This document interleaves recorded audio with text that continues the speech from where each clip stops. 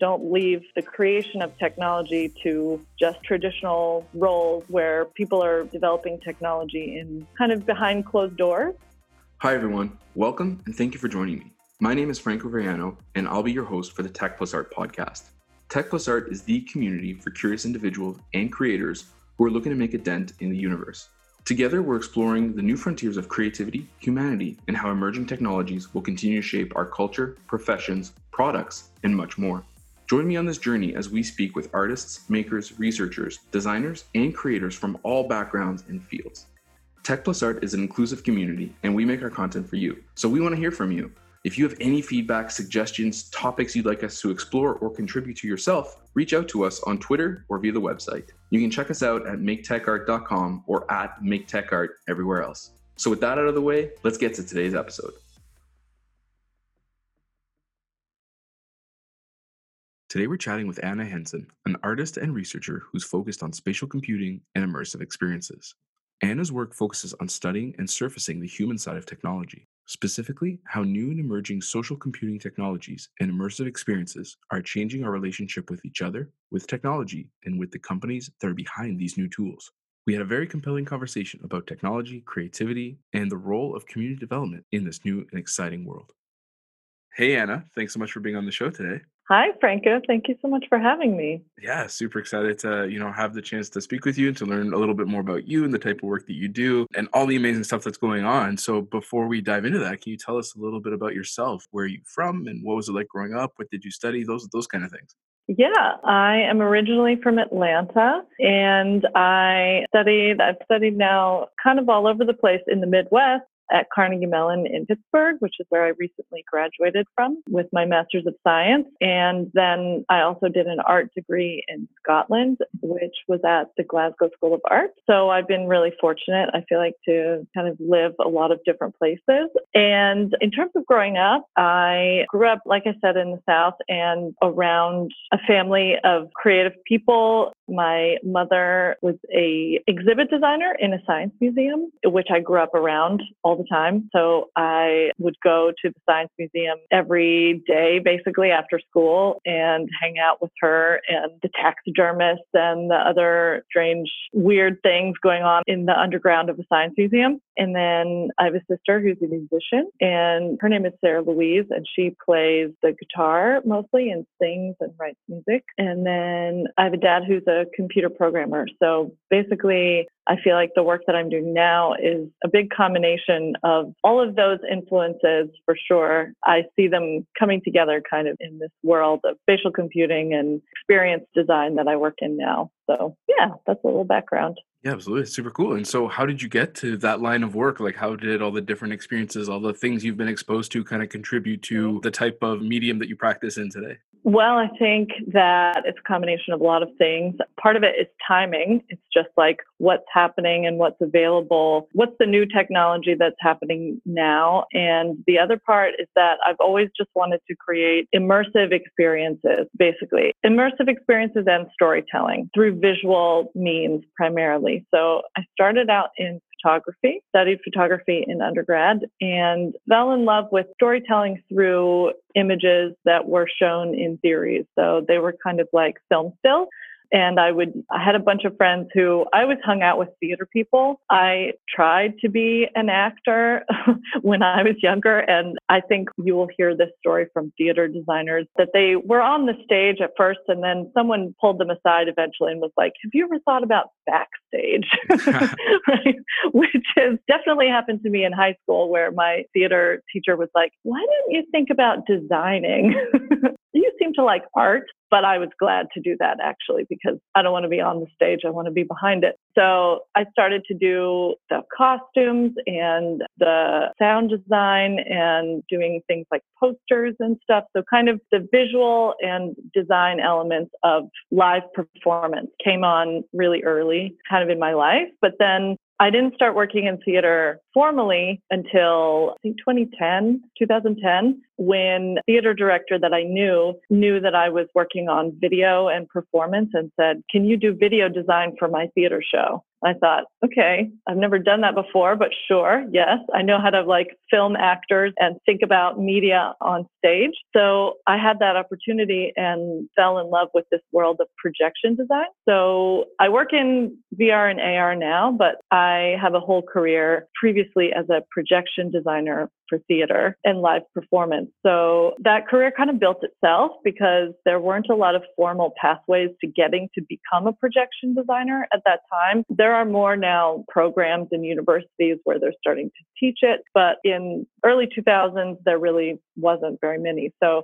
the way that people came to that job was sometimes from filmmaking, sometimes from live performance, sometimes from technology. So I worked as a projection designer in Chicago and New York for a while, for around a decade. I still do a little bit of that, but I've moved in now to work primarily in spatial computing, which has a lot of names. Some people might call it that. You could call it VR, AR, mixed reality, MR, XR. People love to argue about the terminology, but Love the acronyms, yeah. Yeah, they do. But basically, it just means media in space that you can interact with, usually wearing a headset. But many people have used AR and might not even totally be conscious of it. For instance, in face filters. So on your phone, on Instagram, if you're looking at one of those face filters, that's augmented reality. But I primarily work in headsets, so head-mounted virtual and mixed reality experiences. And then because I have this background in performance and in storytelling, I collaborate often with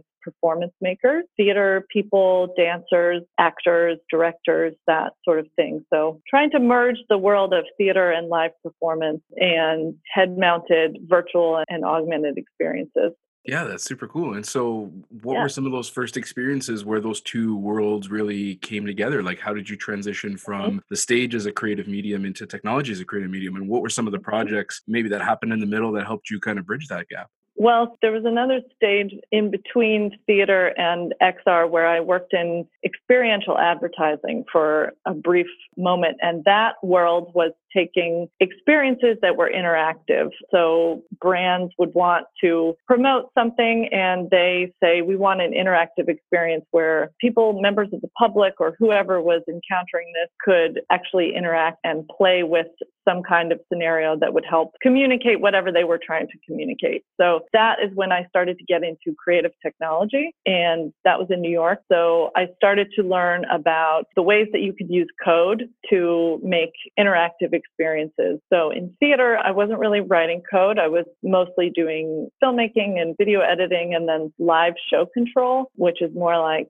triggering different videos or media to play at certain times when something is happening on stage. But in experiential advertising, we were building software apps basically to create experiences, for instance, using a Kinect, which is a depth sensor and body tracking system. It came out, people probably know what that is, but it is a Microsoft product and was originally thought of to be for gaming, but actually a lot of developers realized that they could sort of hack it, quote unquote, and create interactive experiences where people's bodies could be tracked and you could control various digital or virtual elements. So we were using the Kinect, we were using Arduino, digital fabrication. So that kind of was the bridge from theater into interactive creative technology in advertising. And then into VR and AR, I did that at Carnegie Mellon. That was when I first found out about that and got to try a headset. So for instance, in terms of how the performance work kind of moved over into that direction, I found some dancers. My first instinct is to always look for collaborators. I'm an extremely collaborative person. I always work well with performer people or in teams. I love working with really great engineers and figuring out how we're going to best leverage the technology to tell the story that we want to. So when I moved to Pittsburgh, the first thing I did was try to find out where the weirdo dancers were. I asked a person who in the lab who I was working in, I said, all right, tell me where all the weird dancers hang out. And he said, oh, you have to go meet these people called Flow Danger. And they are a performance duo based in Pittsburgh. Their names are Anna Thompson and Taylor Knight. And I started collaborating with them. They were interested in working with motion capture. I wanted to work with motion capture. And so I brought those two dancers into Carnegie Mellon to work in the motion capture lab and see what we could make together. So we did a music video. Actually, they're also musicians. So we did a music video where I captured, it was using marker-based motion capture and volumetric capture. So I have to explain what that is. Marker-based motion capture is, if you think of what someone in a motion capture suit looks like, if you've ever seen behind the scenes footage on Hollywood films or things where actors are wearing these basically black full body leotards, and they have little like silver balls on them, that's marker-based motion capture. The little silver balls are markers. So that will give you skeleton data, which is essentially data of how their body is moving in space based on their joints. So you can rig that to models that you make, a character, a 3D scan of their bodies, which was what I did. So I captured them using that, rigged 3D scans of their bodies, and had them kind of animate in a pretty uncanny way. And then I used this other technique called volumetric capture. And volumetric capture is essentially, it's like photography or filmmaking, but in 3 dimensions. So if you think about not really a 3D movie, but like actually cameras on all sides capturing what they're seeing, which in this case was 2 dancers. So it's less animation and it's more filmmaking, essentially, but filmmaking in 3D. This would be called computational photography. So I blended those 2 techniques to see how can we represent people using these different kinds of motion capture. How can I put real people, real recognizable people in a virtual environment? What's the extension of photography, essentially? So it kind of made sense, starting from photography originally, especially working with actors and making portraits, and now into what is the new frontier of photography and representation of people. So that was some of the earliest experiences that I worked on to move into AR and VR, but then my work has transformed a little bit now into more questions of embodiment and sensory design, and also into questions of the ethics of this immersive technology and kind of community-based dialogue about what is the user experience of people wearing headsets. How does this work or not work in society? So that's where my work is going now. Super cool. Yeah. And maybe just before we touch on that, you mentioned the role of collaboration just a few moments ago, specifically with, I guess, your time with the performance arts, but also with engineers, developers, other creatives that leverage technology in different way. Also, I know just throughout your work, blending academia and the commercial world, how does collaboration play an important role in this emerging field, in the type of work that you do? And what are some examples of that you've had to undertake? Collaboration to me is absolutely vital. It is one of the most satisfying things that I feel I can do with my time is share experiences and make creative projects with other people. And I think collaboration requires a lot of course, communication and translation from different people who may not come from the same background, who may have different ideas about how to go about a project. But essentially, the nature of collaboration is how can we communicate with a group of different people to make one thing that's bigger than what we could all create by ourselves. So I am a huge proponent of collaborative work, and especially interdisciplinary collaborative work, where you are working with people who you may not always think of as immediately being relevant to the project you're working on. Like, say, for instance, I'm doing computer science research, but maybe I want to work with dancers to find out how they're processing these computational ideas. Like, how can we learn new things that we wouldn't have expected from bringing in people who are outside the traditional world of technology development? So I'm a big proponent of interdisciplinary dialogue and of especially bringing in different stakeholders who may be impacted by the project that you're working on, that you need to understand the impact that it's going to have in the world. So expand the dialogue, essentially. Don't leave the creation of technology to just traditional roles where people are developing technology in kind of behind closed doors. I think we need to open the conversation a lot more in society in general. But then in collaboration, in my personal work previously, I definitely work across academia and industry, and I see a big relevant thread between the two of them. I think academia has the privilege of kind of long thought processes and doing projects that don't immediately have to be monetized because you're not a business. An academic institution depends if you're a private or a public institution, but usually the projects that people get to work on or the research is not bound by the same restrictions as industry. So you can be experimental, you can be speculative, can kind of not think about immediate commercial viability. And so that means that you get to try and test out and take a lot more risk. But on the flip side of that, you don't really have the same direct engagement with what is being commercially marketed immediately in the world. What are consumers thinking about? How do you iterate really quickly? What is being sold in the world, kind of? What values are being disseminated based on what the industry and corporate world is doing. So I think it can be easy for academia to get out of touch, and that in terms of industry, you tend to iterate really quickly. You tend to hopefully, quote unquote, fail fast. If you can fail fast, that's great. And you are forced to try to stay alive, essentially.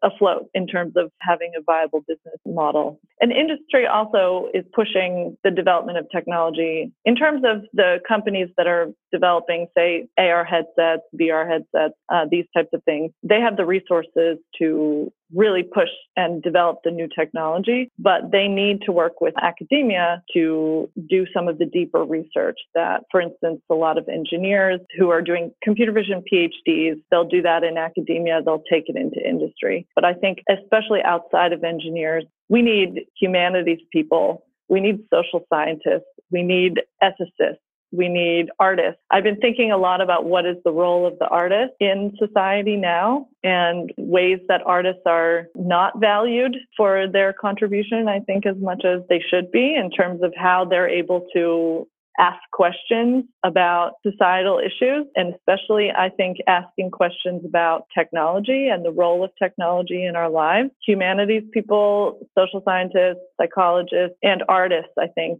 we need to really step it up and start really asking the hard questions about how tech affects us, what role it plays in our lives, how it is monopolizing a lot of the parts of our lives and kind of executing a certain amount of control and bias. The question of bias in algorithms is huge. So artificial intelligence, these have real impacts in the world in terms of decisions that are being made, the ways that police operate, the ways that governments operate, the ways that technology is collecting and using our personal data and is not regulated. So I really think that it's time to ask really hard questions. And that means that tech can't just sort of sit by and say, oh, it's just an algorithm. It's not biased. It's a computer. It doesn't have an agenda. That's false. It absolutely has an agenda, and that agenda is coded by the people who are making decisions, who decide, what products to make and how to build them. So yeah, that's where I think collaboration extends into hard dialogue, encountering people who are different from you and asking hard questions and coming to some kind of compromise or understanding. So my collaborative work extends into my sort of, I don't know if I would say political, but my sort of more social, conscious, and cultural work that I think needs to happen.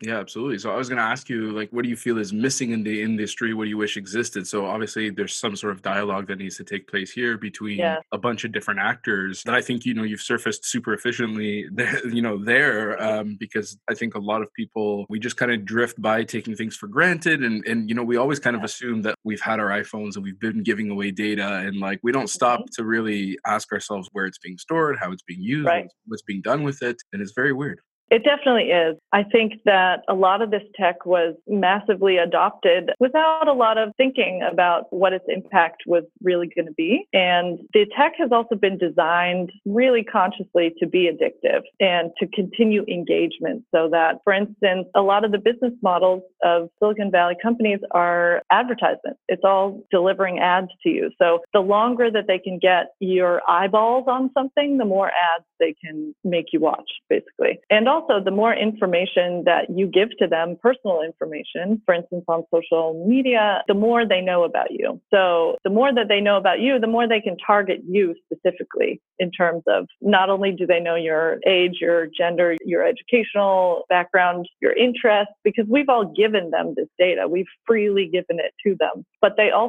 know what your face looks like, and they know what your face looks like over time. So for instance, Facebook, I joined Facebook, I don't remember, like 2006, something like that, really early. So there are photos. Personally, I have stopped uploading photos of myself on there, but I still use Instagram. So Instagram is owned by Facebook. It's hard to avoid. But for instance, in terms of talking about computational photography, there are massive machine learning networks that understand the way that your face has aged, for instance, over time, so that you can be identified. My iPhone has facial recognition, so they know 3D version of my face. My face can now be picked out anywhere that there's a camera.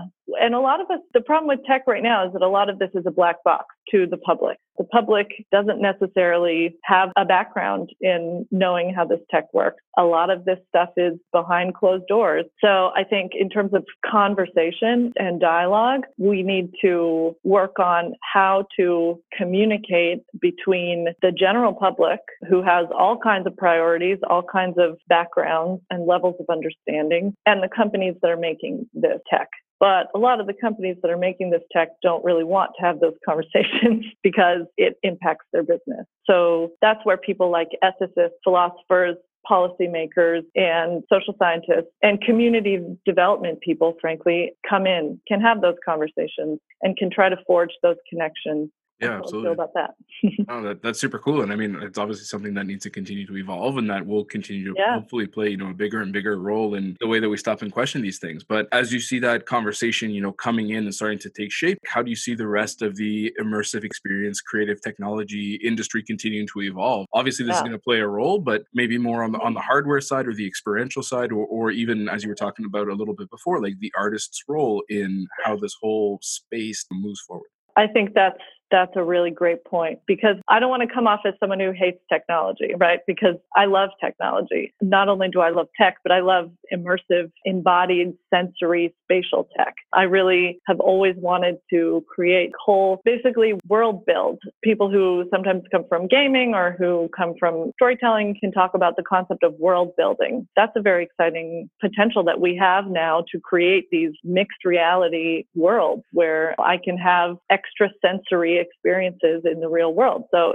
it's really very cool. Social virtual experiences are also very interesting. I'm really excited about the potential for social VR to be positive experience and to be able to connect people in ways that we can have kind of like tangible embodied experiences with other people who may be distant, far distant locations, but can share space virtually. And a big thing with social VR, I think, is that a lot of the behavioral standards in social VR have not been set very well. So social VR is, if you're kind of in the industry, is notorious for being a place where sexual harassment happens, racial problems, aggressive behavior, all sorts of things inside of social virtual experiences, like chat rooms, basically. Chat rooms or other kinds of gaming things. So in terms of the role of the artist and the role of community development, we have to think about how to design experiences that set good behavioral standards. We have to do research into that. And we have to take lessons from the real world into the ways that we design immersive experiences. Because really an immersive experience can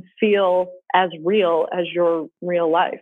Our brains are very plastic, and and we accept a reality that we perceive very quickly. It's kind of a survival technique. It's like an evolutionary survival skill for our brains to be able to perceive a reality and act on it, which is kind of like when, we were being chased by a predator, like we need to act really quickly. Our fight or flight response needs to come in. So immersive experiences are no different. I accept something, this new reality, as being actually happening to me now in real space, which is why when my virtual body is, invaded basically by another virtual body, it feels real to me. It is real to me. So in terms of creating social spaces, we need designers and artists to think about how can I use design methods to encourage positive behaviors? How can I set this world up to be a positive experience, to tell the story that I want to tell, or to give people a platform to share and have experiences? So that's one thing in social VR. And then I think in terms of just artists in general, artists for a long time have been the ways that a society feels the pulse of it changing, kind of. If you think about counterculture movements or other situations in which an artist is able to say something that other kinds of people with different jobs or different responsibilities are not able to, or they help us see situations from other perspectives and in new ways. So I think right now it is vital that artists engage with these questions and put work out there. And I also think that it's important that the artists are supported in doing that. And I think that's especially challenging in America right now.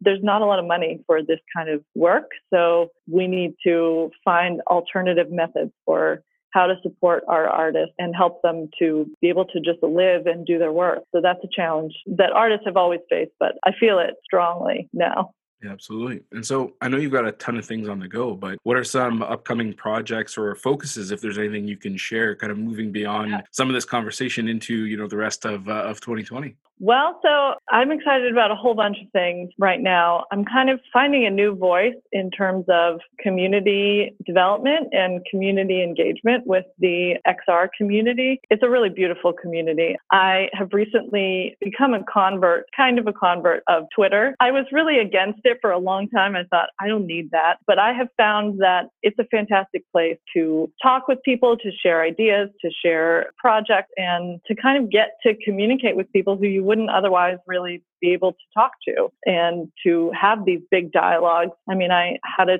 tweet like a couple of weeks ago where I was literally like talking on Twitter with a person who helped invent the HoloLens. And I was thinking like, this is insane. How is this happening? And with all the other developers and other creators who had opinions about what we were talking about. So Twitter is very exciting, but how do you take conversations on Twitter and extend them into the real world? Because Twitter can be it's a constant stream of new things, and it's a very easy way to just like yell about something and then drop it, So I'm working with various organizations and some different people to kind of brainstorm ideas for how we can extend questions on user experience, design methods. In XR, there's not a lot of standards yet, kind of a wild west. It's a new frontier. So in terms of the idea of best practices or user experience methods, there's not a lot of concrete information about that. And it's a big open area. So I'm working with certain XR community people to try to start a conference, a forum, summit, thinking about that kind of thing. So the community development is one side of the world. Specifically, there's a community on Twitter and online and on Discord called We Make Reality. And so I'm working with people from there and also across academic institutions to try to work on that concept. So community development is one side. And then another side that I'm excited about is continuing to make artwork, continuing to make performance and make virtual and augmented reality experiences. So actually coming up in July, I'm currently in development on a new dance mixed reality participatory experience that is going to be shown at the Kennedy Center in DC in July. So I'm very, very excited about that. The Kennedy Center is an awesome venue. So I am working with Slow Danger, who I mentioned before, the two dancers that I collaborate with, on developing a new dance piece that is going to be participatory. So the audience actually will be a part of how we shape this mixed reality world. The Kennedy Center has a new venue called The Reef, which I believe is their newest building, and I think kind of may host more experimental or interactive projects. So we're doing that in July. And then I'm also just kind of working on various consulting work that does mixed reality projects, augmented reality things, and trying to blend all these worlds together, sort of thinking about like interaction design from a holistic perspective. And then talking also, I think, trying to start some conversations about ethics and policy. So there are some great people who are working on that. If people are interested in that, Mozilla is a really wonderful company that has a lot of resources in terms of ethics and open data and kind of the new web. They also are working on social VR stuff. There's a product that they have called Hub that can be accessed either on browser or in VR. And it's a really cool kind of new playground for figuring out how social virtual experiences can happen. So all stuff that's kind of on my horizon. That's super cool. Yeah. And we'll definitely make sure that we link to your social handles, your Twitter, your website, and stuff like that so people can see up to, and hopefully if anybody's in the Washington area, they can check that out. Yeah. And I'm also based in New York. So there's Meetup and all sorts of stuff that is happening in New York. But definitely Twitter, now that I'm actually participating, it's easy to get a hold of me on Twitter. So if people have interesting ideas or want to chat about this, I would love to share. Awesome. That's super cool. And so maybe as a way to wrap up this amazing conversation, if you were to kind of distill the experience that you've kind of gathered so far and share it with a younger version of yourself, what words of advice or insight would you share about the industry and kind of what you've learned for anybody who's getting started today? Very good question. I would say, don't worry if you don't see people who look like you working on these projects, because they're out there, and basically like find mentors and build community. I think what I would say is that there may be times where you feel like this world that you want to get involved in is not really open to you, or is not friendly, or you don't have the right background, or you didn't study computer science when you were 10, so therefore you can't participate in it. No, you can learn. There are resources and places that you can start to try things out. But also, like, the best advice I think for anybody is to not be afraid to reach out to people. I think also a great thing about social media, I know I've said a lot of things that are negative about it, but a great thing about social media is the ability to reach out to people and to ask for advice and to be open about that. So I think finding community and sort of seeking out mentors is really important. And if you don't see them out there, then become that so that you can help the next person, really lift each other up. One thing that I think is really wonderful about some really great people in this space is that they say, okay, I've gotten to this point where I now have the ability, I'm going to open the doors for other people, other underrepresented groups, other minority groups, other people who also have things to contribute. So I would say, find mentors and stick with them. And if you don't see them, become it yourself. Absolutely. That's super well said. It's amazing. Anna, thank you so much for taking the time to be on the show today. This is awesome. Thank you. Yeah, I really appreciate it. Thanks for the conversation, Franco. Well, that's a wrap. Thank you for joining me for another episode of Tech Plus Art podcast. We're a very small team behind this project, so we greatly appreciate all your support. If you love our content and these podcasts, consider leaving us a review on Apple Podcasts and sharing it with a friend or two. This really does go a long way in helping us get discovered and reach more creators. As always, you can find us online at maketechart.com and at maketechart everywhere else. See you soon.